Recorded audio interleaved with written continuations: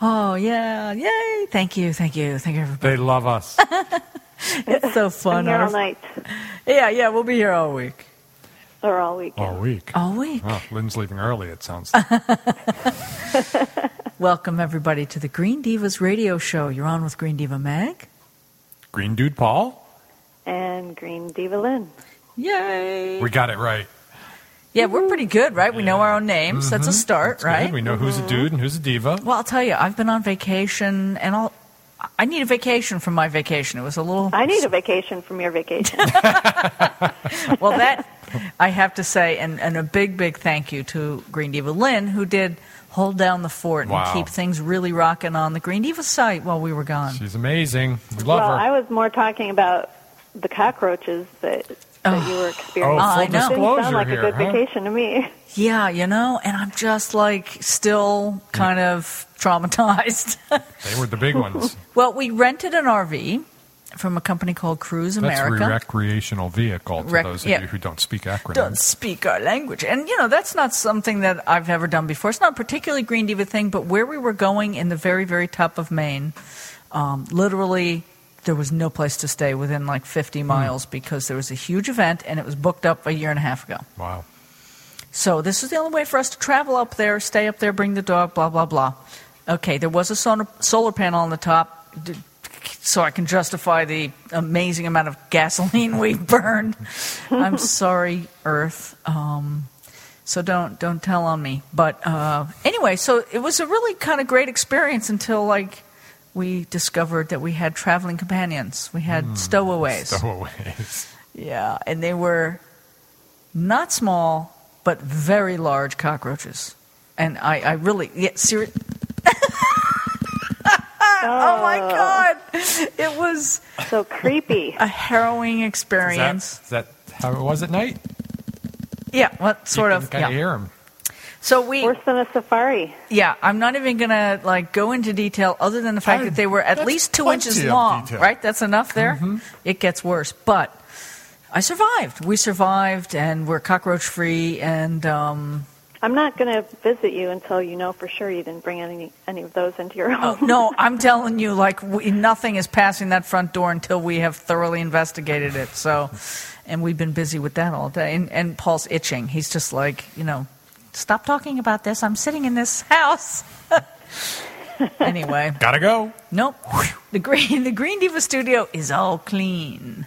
But it was otherwise a fantastic journey, and we got to experience some nature, amazing loons at night. And this one lake we stayed, the lake was like glass, and there was a super moon, and all you could hear was the loons. The loons and the moons. The loons and the moons, I love right? the sound of loons.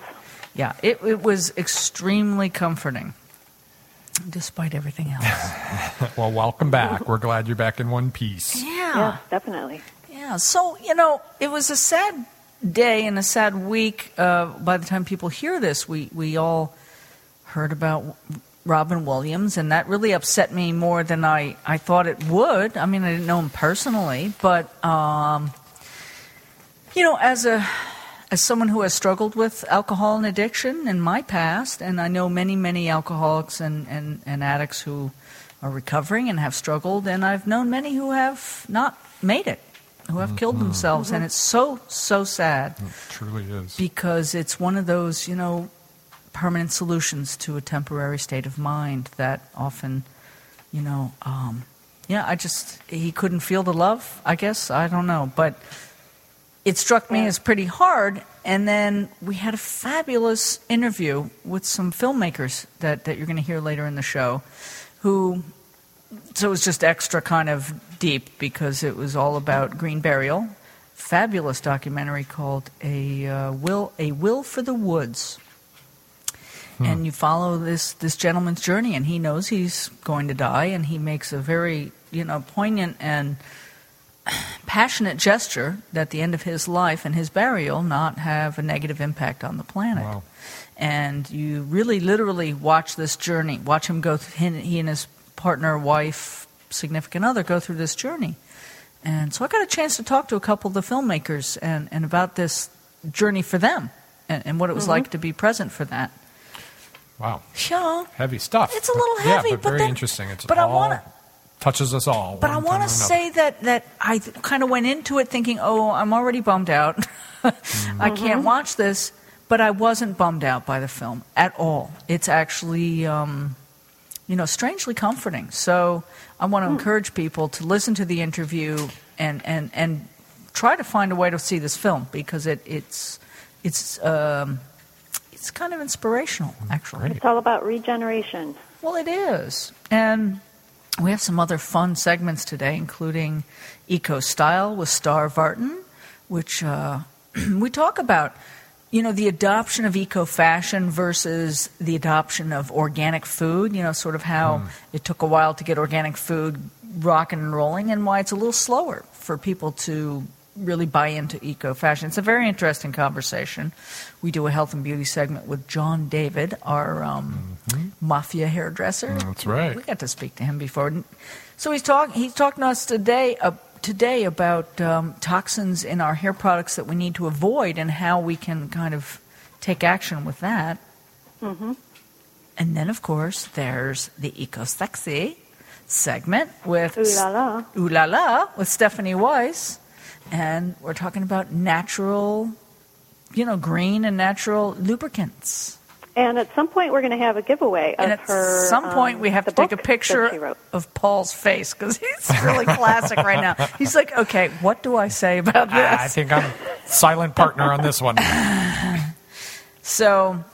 yeah, be on the lookout for the giveaway. Uh-huh. And I just want to give a shout out to BuyGreen.com, our fantastic sponsor who helps us do what we do. And you can find all kinds of products that you can feel good about at buygreen.com. Great rating system. So everybody stay tuned. We have a My Earth 360 coming up and lots more. Want to understand what climate change is really all about? Want to get the latest environmental news? Listen to the Green Divas My Earth 360 report and hear it all. From WTF to encouraging news and ways that you can take action for the Earth. This segment is sponsored by TrueGoods.com because shopping should be fun, not frightening. True Goods helps you make simple choices for healthier, safer, cleaner living. Tell truth, shop good at TrueGoods.com.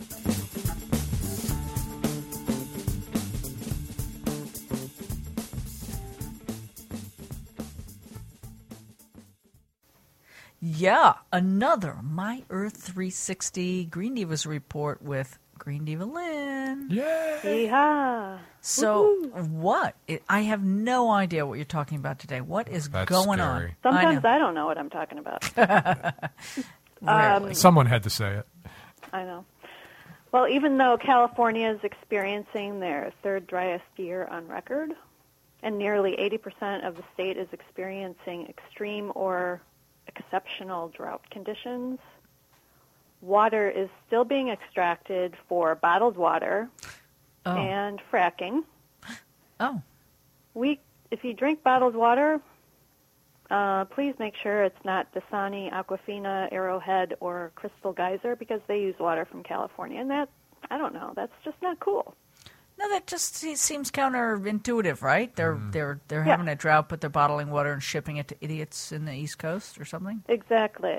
Hey, I resemble that. I mean, it's good for emergencies, like the emergency they had in Toledo because of the algae bloom on Lake Erie. That makes sense. They need to have water in that kind of an emergency situation. Right. But we don't need to be taking it from a drought-stricken area. Well, especially when it's due to rain so hard here that you said that they're actually... Yeah, they've been adjusting the storm drains to get ready for the volume. Yeah, I wish they could. They should be collecting it and shipping it to California. Yeah, right. So if they're going to build a way to do that, if they're going to build a pipeline, build a water pipeline, right? Yeah. Sounds so much safer, doesn't it? It does. They need a collection drain. Well, and the other thing, too, to think about is that at least Coca-Cola, when their bottling plants that produce Dasani use about 1.63 liters of water for every liter of beverage produced in California. So And a little bit of a WTF factoid is that California is the only western state that doesn't have groundwater regulation. So if you happen to be a water company and you drill and discover water, guess what? It's yours. It's all yours. It's all Wow. No problem. Crazy. Then the fracking in California is just fracked up. It requires You beat me 100. to it. What the That's frack? an overused. So it's What the frack? WT frack. Yeah, it requires 140,000 to 150,000 gallons of water out of the water cycle for every frack job. So, I don't know. It just doesn't make sense to be, just hold off on that. They did shut down 11 fracking wells in July, but there's still, I think, over 100 other wells in California. What the frack, people? Exactly. Put a moratorium on that fracking business. Yeah. Well, plus the fact that not only are they taking water, but they're putting the wastewater... Contaminated water, yeah. Exactly. And so the water that they do have left, I mean, if it gets contaminated by this? Yeah, this is fracking. not good. Yeah. The Keystone XL pipeline is still lurking out there. But the And report they're saying, yeah. it's very controversial, if it's approved and built, the resulting amount of carbon emitted into the atmosphere could be up to 4 times greater than the U.S. State Department estimated. That's a new scientific paper that just came out. And they're saying if the pipeline's built, the reason behind that increase is that they're saying more tar sands oil will likely be consumed because it'll make things move faster. Right. The demand will go up. But, of course, the people behind the pipeline, those that support it, say, well, with or without the pipeline, we'll be consuming that oil anyway. The tar sands will inevitably be developed. So, let's just do it. So, No. I say no. I say no. That's 3 And votes no. That should we kill just it. need to come up with other things, like solar. Yeah, lots of We options. saw some amazing windmills, by the way. Oh, Like amazing windmills. I saw those photos. Right? There was this, and that was only about half of that ridge. That was all, and they were huge because they were quite in the distance, but they were all operating. I would love to have solar panels on my house. So if Keystone and these issues are important to you, go to 350.org and look up the People's Climate March coming up September 21st That's right. in New York City. That's right. Right. Looking for hundreds of thousands of people to Well, let their voices be heard. And you'll have to go and rep us, Paul, because we'll be in Hawaii that Well, day. Green Diva Anna, who is one of our Green Divas in training, she said she's going to be there. She goes to school at Columbia in New York, so she's planning to be there, and she said she'll there will represent be a lot us, of so people. Excellent. Yay, Lock 'em Anna. So is there any encouraging news? Anything good? Yeah, give us some good news, Lynn. Yeah, I can do that. Well, protests in Mexico have finally paid off, and Monsanto's permit to plant genetically modified crops over more than 625,000 acres was withdrawn because of the scientific evidence about GM soy crops and their threat to honey production. And the reason that's a big thing is because Mexico is the world's 6th biggest producer and the 3rd largest exporter of honey.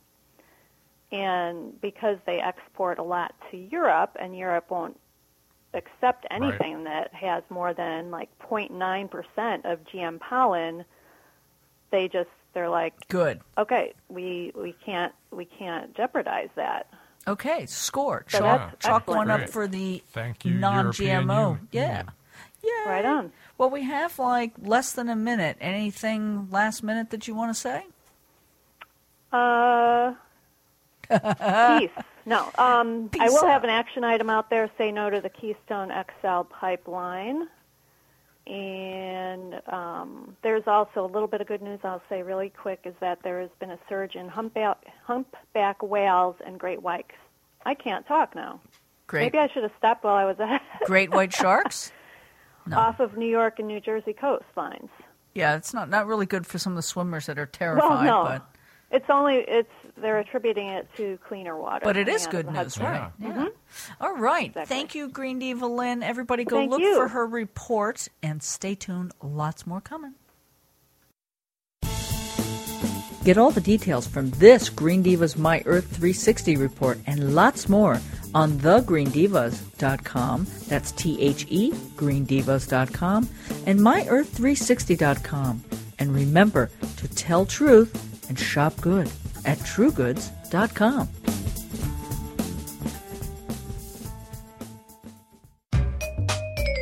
Vibrant health and beauty radiates from the inside out. Get your glow on with Green Diva's health and beauty tips, from natural skincare to creating healthier habits that make us sparkle.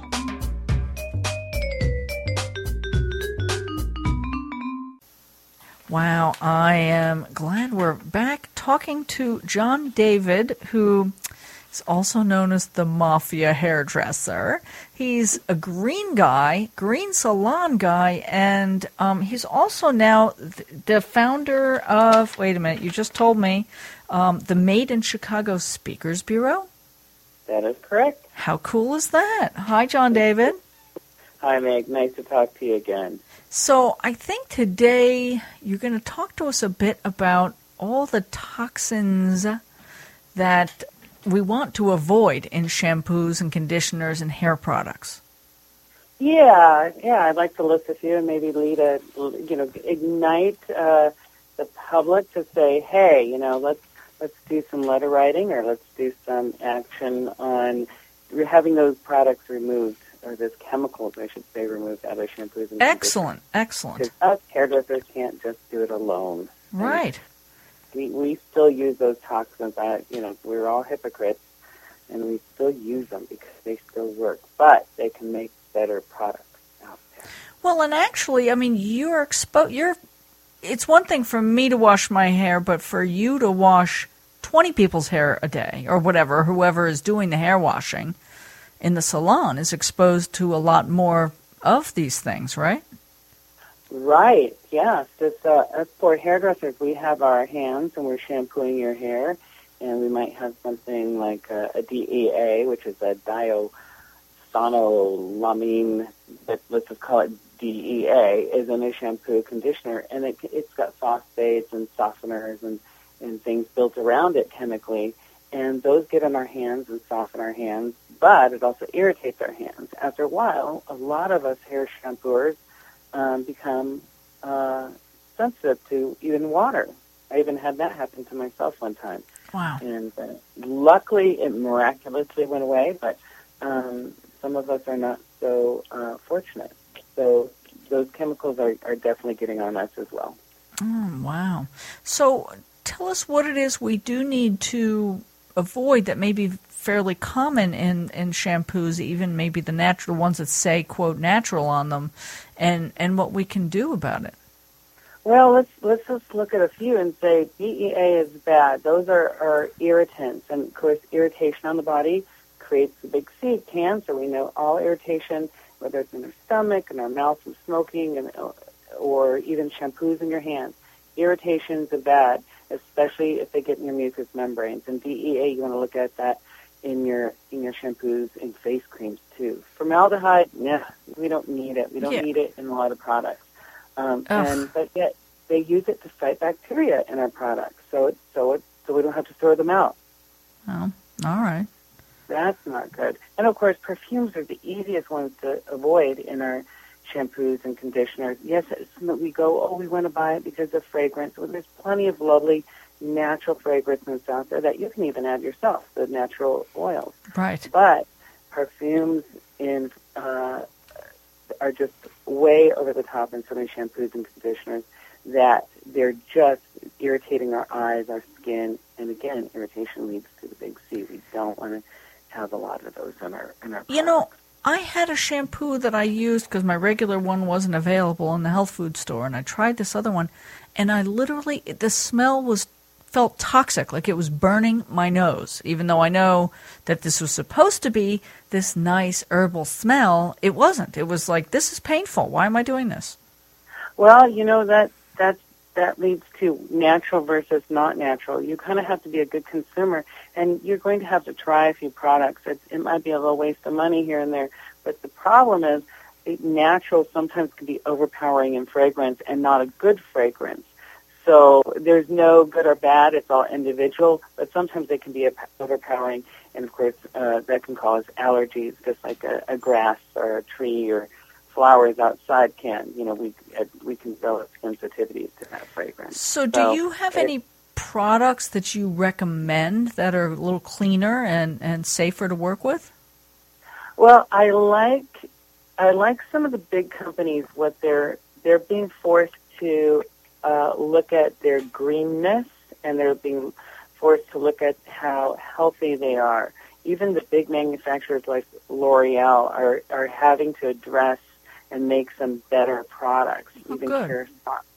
I do like Aquage, but it seems to be a very non-irritating. It does have some of these chemicals that I would say don't agree with us. But Aquage is a really cute little line that is very water soluble. They found a very easy way to mix the products with water, so they're super water soluble, super concentrated. It's been one of my favorites for a while. Renee Furter is just a wonderful line. It can also be a little bit too fragrancy for some people, as we were talking about. And of course, we use Kerastase in the salon where I work at, Joseph Michael Salon and Spa. It is not perfect. It is, I don't want to say they don't test on animals. I don't want to say it's pure.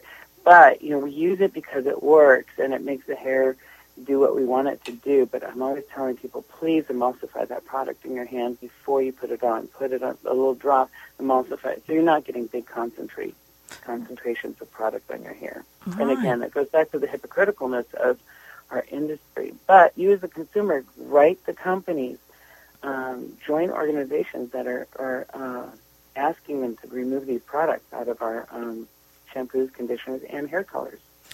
What a great idea. And, we're finding that consumers are making a difference, between the Internet and all the ways that we can reach to people.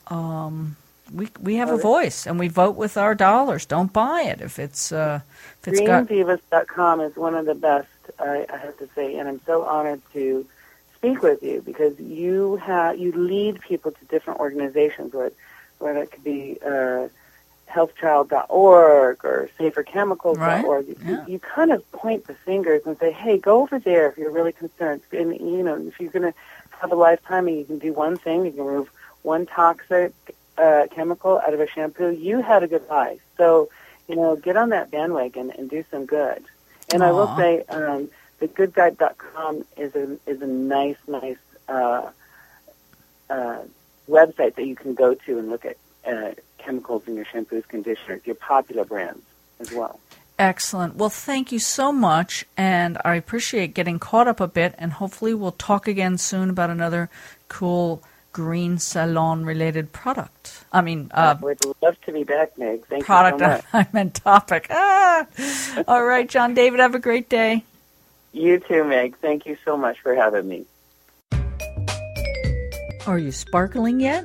Well, you will be. For information on this segment and lots of other healthy green living information, visit thegreendivas.com. That's THE, greendivas.com. No one ever said you had to give up style to be a green diva. Or dude, check out this Green Divas Eco-Style segment for all the latest trends in sustainable, ethical, gorgeous eco-style.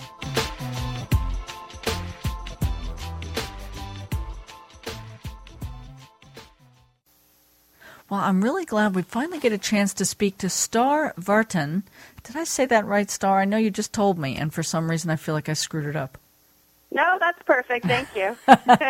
She's the founder and editor of EcoChick.com, and we love her work. And we're going to talk to her today a bit about eco-fashion and, some interesting statistics to help us understand why it's more important than you think to consider buying organic clothing and responsibly made clothing. So tell us a little bit about how this topic came to you, Star. Well, this is a topic I've been covering for quite some time. The advantages of eco-fashion are many, of course. Probably the biggest advantage is to the workers who are creating our clothing. so those people are exposed to there's about 550 types of dyes that contain about 3,000 chemicals. Oh my gosh. Contain, carcinogens, hormone disruptors, heavy metals, all that, fabulous stuff that we've done a pretty good job of eliminating, outlawing, or at least minimizing in the United States. But, other countries where most of our clothes are made, they're not doing such a great job.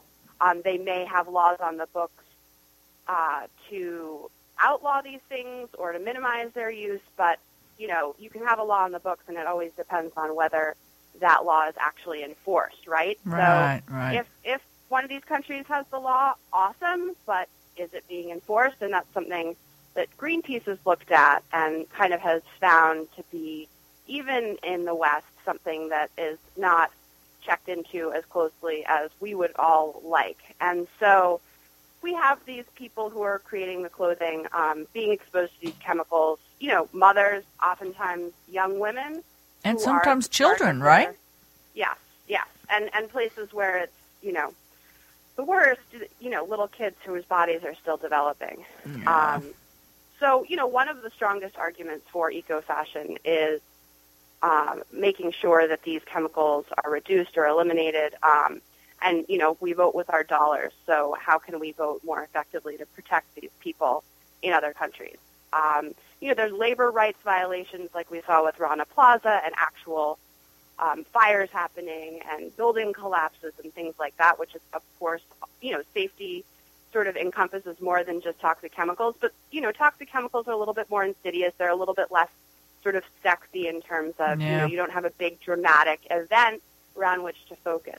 No, you just have people who are getting very ill over a period of time, maybe dying young, having children that have all kinds of problems. I mean, really, it's very sad.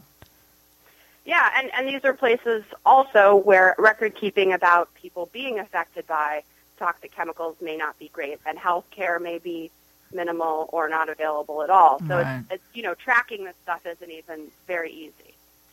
So so this is something that most people don't think about when they're buying a T-shirt or a pair of jeans. They're like, hey man, how does it fit me, and what does it cost? Exactly, and so these are literally hidden costs. These are costs we're not going to see, and these are things we should absolutely be thinking about, and this is why eco-fashion does matter. Oftentimes, those of us who are involved in doing this work are told that this is sort of a frivolous thing, and with fashion being the third largest industry in the world, and having a huge impact on people, especially in countries where there are few or no regulations, it's definitely the furthest thing from frivolous. Right. No, and if it were your children or your daughters that were in that field getting sick and, whatever, you would care, and you would think it's not frivolous at all. Yeah, and interestingly, that's kind of where some of the best pushback is coming from. So the last few years, Greenpeace, as part of their detox campaign, which is an international campaign that's really fantastic in terms of getting down to the nitty-gritty of what's in our clothes, including, the clothes that we, you and me, and anyone shopping at regular, let's see here, Burberry, Disney, Gap, H&M, Nike, Puma, Uniqlo are some of the brands that Greenpeace has found that actually did have high levels of toxic chemicals in their finished products as well. Oh, so, in the finished products. Not just affecting the people who are making it, and obviously their water supplies that are getting polluted with this junk, but also potentially us. And so all of a sudden now we're, paying a little bit more attention. So, I had been having a conversation with a friend about organic foods. How and why has this been so successful and eco-fashion hasn't? And, she said, it's a great argument to make that these people are being poisoned, et cetera, et cetera. And I said, well, you could make that same argument for organic food. And I posited that the reason that organic food, besides having a longer track record, right. People have really been focused on organics for a good 40 years. And let's not forget those people in the 60s and 70s who made an incredible foundation for all of the good stuff that's happening now. But, so eco-fashion doesn't quite have that. But it does have the other aspect, which is I'm putting this potentially hazardous thing in my body when you're eating a food, as opposed to I'm putting this potentially hazardous thing on my body, which is a piece of clothing, right? Right. And people think, well, gee, that's probably not that big of a deal. But it is. So there are legal safety limits for clothing and shoes and accessories that are imported to the U.S. And other Western countries. But mostly those legal limits on chemicals are found to be exceeded often. And, of course, like everything, only a small proportion are ever tested to begin with. Right. A really good example is that children's shoes from China intercepted at Seattle were found to contain 3 times the acceptable amount of lead. And think about, especially things that go close to your body, especially things like shoes. Yeah. You're wearing those, you're sweating. That is absolutely, going into your skin, which is your body's largest organ, and right into your body. Wow. So what I'm trying to get to here is that maybe we can convince people, if we can't convince them that they should care about eco-fashion because of people in far-off countries potentially getting ill, maybe we can, like organic foods, convince them on the selfish angle. This might hurt you or your kids especially. Children, where a lot of this real junky, cheap stuff is directed, like even phthalates, which we know are bad. I mean, phthalates are very commonly found in kids' clothing, all the plastic decals and plastic accessory thingies on like a shirt. We've outlawed them in some stuff for babies and kids, and then, we may be dressing them in phthalate-laden clothing. So, wow. Well, this is I'm really glad you're paying attention to this and helping us to understand it. I know if folks go to EcoChick, they'll see lots of great information, ecochick.com, right? Yes. And I think you're going to do a post for us about this to go along with this podcast, which I'm really excited to see the post because I know you've got a lot of good information for us. Great. Yeah, I'd be happy to share, and I'll have links to, the Greenpeace campaign and sort of what's happening. There are slowly changes being made to some of these regulations, but we've got to keep the pressure on it.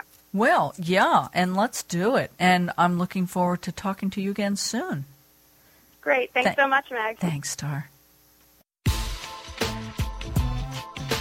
Want to have sexy Green Diva style too? And learn more about low-stress ways to live a deeper shade of green? Visit thegreendivas.com. That's THE greendivas.com.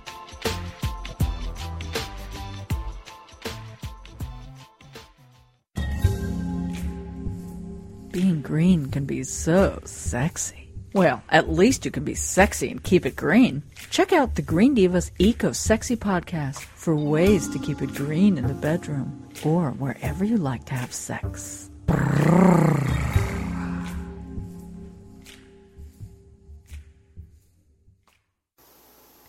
Well, we have finally caught up with Stephanie Iris Weiss, who is the author of Eco Sex. And she's also a columnist on Eco Salon and does the sexual healing column. Hi, Stephanie. Hi there. How are you today? Very good, very good. And we're going to talk, I think, a bit about, well, you have a book. First of all, just briefly mention your book, Eco Sex. Yes. And, tell us just briefly what that's about if it's not obvious to anybody. It is pretty self-explanatory. It's eco-sex. Go green between the sheets and make your love life sustainable. And when people say, what's that about? I say, well, it's all right there in the subtitle. So eco-sex, in my vision of eco-sex, it's actually a developing sort of a whole universe of ideas that's spreading like wildfire on both coasts, and there are different people who look at it in different ways. It's the more theoretical. Mine is kind of the more holistic, hands-on approach to ecosex. So it's about the ways in which you can make your sex life healthier, greener, and more holistic. All right. I like it, and obviously that's what us Green Divas are all about. So today there's a topic that you said you get a lot of questions. That's very often the first question someone will ask you has to do with lubrication. Indeed, yes. That's one of the go-to questions that I get asked all the time by many different people from all walks of life. All right. Well, tell us a little bit about what may be green or not green or healthy about different lubricants. Yeah. So lube is one of those areas that when I was researching the book back in 2008, 2009, before it came out in 2010, I was shocked and appalled to find out what was in the lube that was on the market. It was really, really just an awful, I mean, the worst of the worst in terms of poison, parabens, and many other chemical constituents. Petroleum-based, primarily? Petroleum-based and... Definitely petroleum-based. Yeah. All the, really all like the worst offenders were in the only lubes that were available at that time. Your Astroglide and KY jelly, the lubes that people were aware of were really poison. Right. And in the years since I've written the book, I'm thrilled to say that many, many healthy, green, organic, wonderful options have come on the market. So that's a real positive in this area.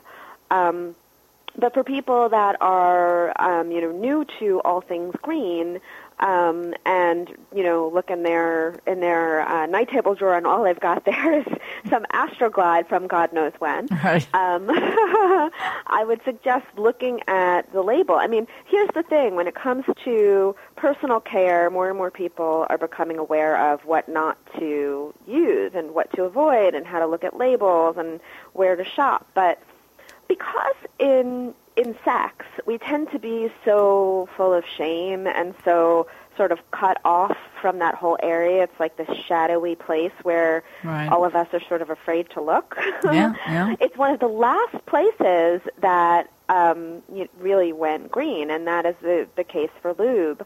And more and more people are willing to sort of look and talk about it and be open about it, and I'm really happy about that. Now, but so in terms of safe and healthy lube, what surprises a lot of people is that one of the ingredients in a lot of common lubes, and even ones that purport to be non-toxic, is glycerin.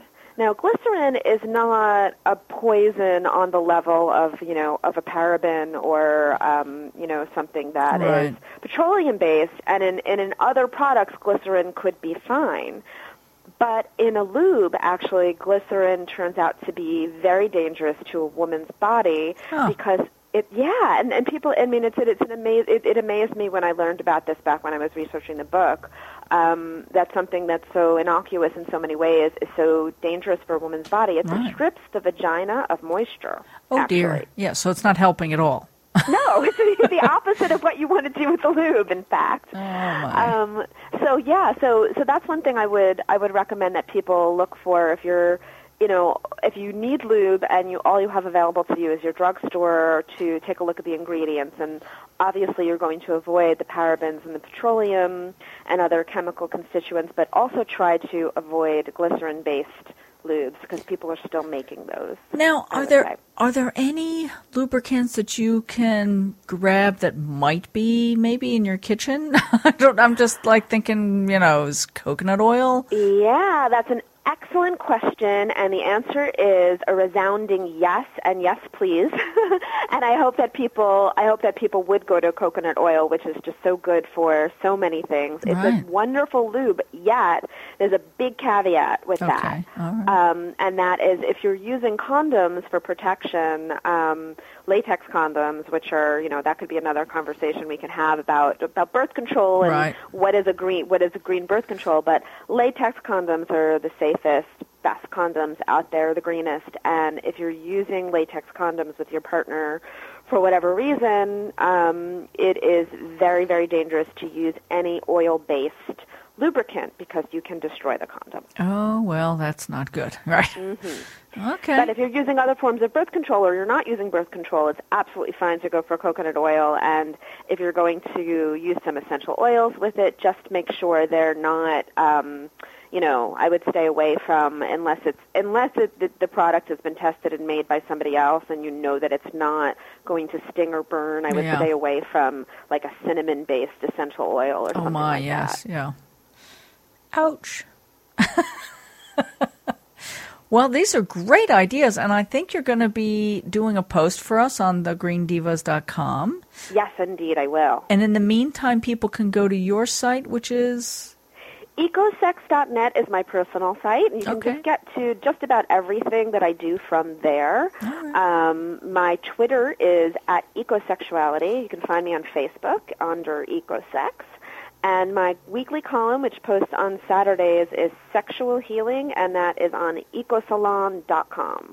Excellent. Well, I'm really glad you called, and yes, we have lots of more topics to talk about with you. So terrific. Everybody stay tuned, and more is coming up, and we'll talk to Stephanie again soon. Thanks so much. Turned on yet? Well, go to thegreendivas.com. That's THE, greendivas.com. To learn more about this Green Divas Eco-Sexy podcast and find other low-stress ways to live a deeper shade of green.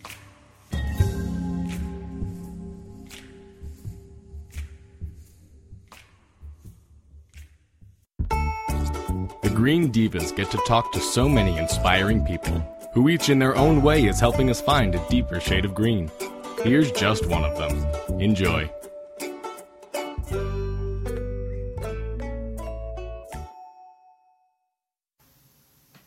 I'm very, very interested to talk to these two gentlemen who are co-directors, among several co-directors from what I understand, Brian Wilson and Jeremy Kaplan, who did a beautiful film called A Will for the Woods, which is all about green and natural burial following a gentleman named Clark Wang, I believe. Right, guys? Yeah, it's spelled Wang but pronounced Wong, actually. Okay, and I happened to see the film, and I'm sort of stunned. I mean, it's very beautiful. It's obviously a little sad because we watch him go through his process of dying, but there's an element of natural beauty and hope built within it, and of course he's an extraordinary man to allow us like voyeurs to watch. So I don't know which one of you wants to start, but tell us a bit about why you did this film.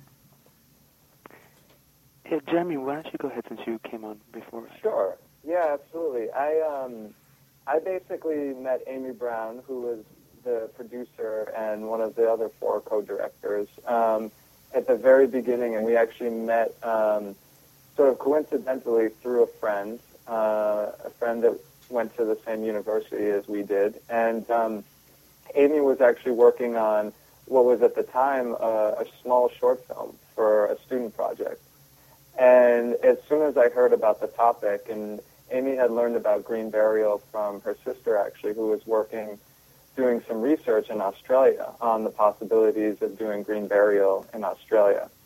And that idea really sparked Amy's imagination, and so when she was working on the short film, she started to look at what the movement was like in the United States. Right. And was really curious to see if there was similar ideas going on here. And it turned out, actually, there was a whole lot more going on in the U.S. than there was in Australia. Yeah. And from that, we set out across the country and to follow the movement, and really started with looking at the Green Burial Council and looking at Joe Seehee. And we spent about a year going to different green burial sites and covering where the movement was going. And at that point, about a year into filming, we met Clark. And we happened to meet Clark actually through our conversations with Joe. Joe Seehee, the head of the Green Burial Council, recommended that we talk with Clark because he was this very compassionate advocate and was someone who was talking openly and frankly about his funeral plan. Yeah, I have to say, I wanted to break in and talk about how extraordinary it was that at least on the sections that you filmed, he was really calmly and very, analytically making arrangements for his own. And he was very passionate about making sure that he not add or contribute to pollution on the earth or in the environment in his passing.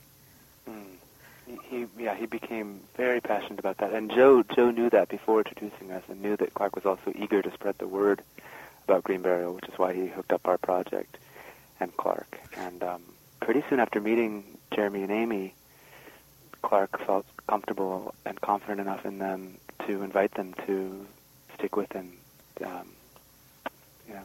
through the end. And I will say, because I am a certified hospice volunteer, and I've been through this with both of my parents, that for people who have not experienced like a conscious dying process, if you will, because not everybody has cancer or dies of cancer in a way that you know what's coming. Some people just die suddenly. But walking through that process is such an intimate experience. And when I have worked with any families who've had dying members, you really feel like you are standing in one of the most intimate times of their lives, in fact. So I have to ask how the experience was, Jeremy, and you're the director of photography as well. So you really were the lens into this, very, very intense and intimate time in their lives. How was that for you? It was an incredibly emotional, but also very, very powerful experience. And I feel like, in a way, working on the film, Amy and I and Tony and Brian as well, I feel like the same way too, even just being a part of the editing process, we feel like a commonality or a bond with people who have been there at end of life, with hospice workers or people in the funeral industry, and especially because we were so close with Clark and Jane and spent so much time, whether in the hospital with them or at Clark's home funeral, and helping to prepare the body, and just being around and organizing things, and helping with some of the arrangements, even because at a certain point throughout the filming, people looked to us as sort of experts. And while we were there in the hospital, sort of Amy and I were a part of making the arrangements to make sure that Clark could get back home and that everything was done according to his wishes. Yeah. And so it really was just an incredibly powerful experience, and a really, I think, enriching experience for me to be able to see someone go through the process with so much dignity and purpose. Yeah. And to really face his own mortality, and with all the sort of nuance and trickiness of it, and that he had, he was fighting until the very end, but at the same time, beginning to gradually accept it. I'm not sure if everyone always, if you can totally, fully accept your mortality, but I think Clark did it in such a graceful way, and I hope the film sort of gives the audience a sense of that. No, and it does. It absolutely does, from my humble opinion and perspective. Now, Jeremy, are you camera boy? Because at some point, he turned to the camera at the airport and said, "All right, camera boy," and it looked like he gave you a hug or something. Yeah. Clark and I, and Clark was so close with Amy as well too, and it was a special bond, and he really opened himself up to us, and we spent so much time off camera, delving into his life and learning everything about him, and he's this amazing Renaissance man, plays all these instruments, dances polka, loves Legos, and we had all this stuff that we wanted to show about Clark, and we feel like the film does a great job of encompassing his rich personality. Well, it does. Now, Brian, had you ever experienced end of life with anybody in your world? Yes, my mom passed away in 2008 after 12 years of what were at first called benign brain tumors. They were meningiomas, but hers proved to be atypical and kept coming back. Oh, I'm she so had 5 sorry. surgeries over 12 years, and passed away in 2008. Okay. I didn't know about. Well, I had caught the tail end of a radio show about green burial prior to her passing away, but it was just sort of in the back of my mind. I didn't really know about it, and so she had requested cremation, and so that's what we did. But looking back, I think, it would have been nice to give her a green burial. Well, it is a relatively new concept. We've been talking to on and off over the last few years with a woman who calls herself the Green Reaper. Her name is Elizabeth Fournier, and she's out in Boring, Oregon, and she has a book called All Men Are Cremated Equal, which she's a very funny and a very eloquent woman who's a funeral director and is one of the, I think, leading folks, at least on the West Coast up there, that is doing this kind of thing. And every state is different. I'm sure you guys learned that, not all states have the same laws. Some are very. You guys were in the Carolinas? Yes. Yeah, mostly North Carolina, and as well, we made trips all over. I mean, we were on the West Coast as well, and there's scenes of cemeteries out on the West Coast and in the Midwest, but most of the story is focused with Clark's situation in North Carolina. Right. Well, that opening scene was beautiful, and I won't spoil it for anybody, but it was so beautifully done. I really, I just thank you guys for doing this film and for Jane, who must have been very hard. Now, were you guys, there's a scene, and again, I don't want to spoil anything. It's not like there's a big, mystery here, but were you actually filming when he died? Were you there with her and him when he died? We actually, that was a really interesting and difficult moment. We actually decided, Amy and I decided not to be filming during his last moments. Yeah. So what you actually see in the film is really the last intimate moments with Clark and Jane. Because when Clark actually passed away, his sibling and a few other friends were in the room, and but we just felt like that moment was so beautiful between Clark and Jane, and a lot of people who have seen the film through film festivals have commented on that. Even in the sterileness of the hospital, how much warmth and intimacy there is. And the feeling of some people saying they wish they could have taken moments like that with loved ones that they saw pass away in the hospital. And so I hope in a way, that scene in the film helps people to realize that they can take more advantage and be more intimate and ask for these sort of things, even if it's taking place in a hospital. And absolutely, and I really thank this Jane, who also led everybody into her world, which had to be very painful time for her, but also a very mindful. Both of them were very mindful. It leaves you a little speechless, and with so much going on. I mean, Robin Williams, and then, of course, I'm thinking about my own parents, and I guess many people are going to have their own feelings and their own experiences attached to this, or their own fears or whatever, but I'll tell you, if I had fear about dying, I think this film also helps alleviate some of that and just, I don't know, I'm sure I'm just not making any sense anymore. I'll be quiet.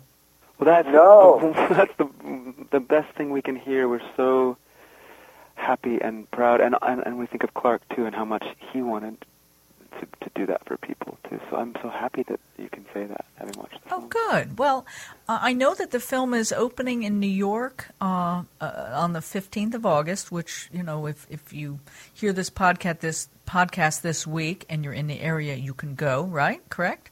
Yeah, and it's running for a week. It'll be 6 shows a day, Friday through Thursday, the 15th through the 21st at Village East on 2nd Avenue and 12th Street. Excellent.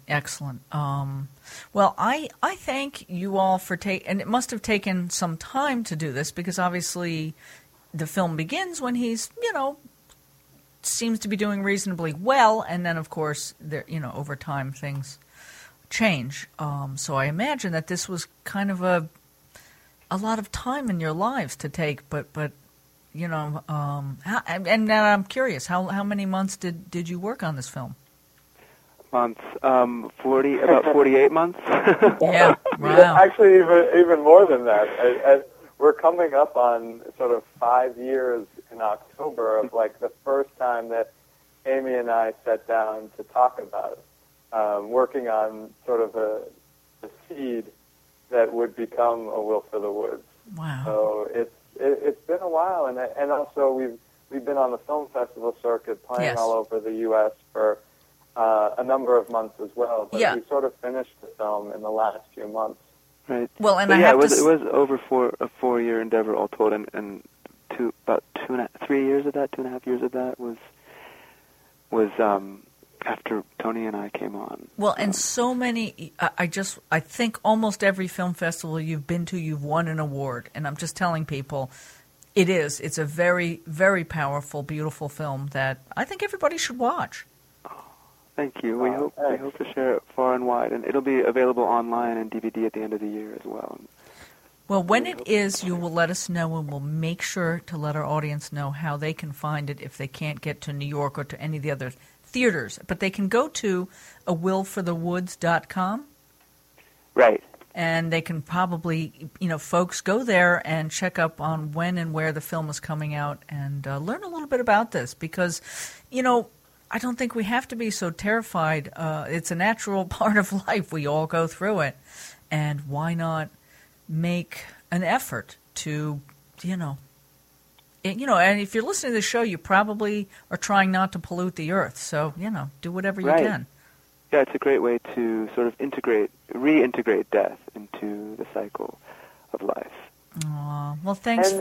Go ahead. I just want one last thing. I think what's really beautiful also about Green Burial is that in a way it helped Clark and other people in the film, like Diane as well, the cemeterian who helped Clark with his wish to save the tract of forest. They started out not necessarily as the most environmentally friendly people, and from Green Burial came back and looked at their daily life. And I think there's a way in which, because of thinking about this as your last act and what that statement means, it gets people to reprioritize and look at the rest of their lives and think about how, if you don't want to go out, or what the message is that you're leaving with your last act, and then what is the message in your everyday life, and what are you doing, and how much resources are you using, and all of that stuff that it really, I feel like, is a very life-changing decision, and I think Clark is a great example of that, and he's inspired many more people to sort of make that decision and then rethink a lot of other things in their life. Well, I mean, he had not that he didn't have a million purposes, because as you said, he's a Renaissance man, but it did seem to give them as a couple and maybe some people around them and a focus and a really powerful one, and why not? Right. I'm glad you brought that up. I wanted to mention that before when you asked about what was it like, do we think it was like for Clark and Jane to invite the film into their lives, and I think that was, it was part of, it did give them purpose in a kind of, very frustrating situation that might have otherwise seemed without meaning. It gave some real focus and purpose too. Well, right on. And again, I want to recommend people go find a way to see this film, A Will for the Woods. Thank you so much, Jeremy and Brian, for all your efforts, and hopefully we'll talk to you again soon. I hope so. Thank you for having us on the show. I'm glad we did. Hope you enjoyed that as much as they did. Please visit thegreendivas.com. That's greendivas.com for more fun podcasts and information on the Green Divas and low-stress ways to live a deeper shade of green.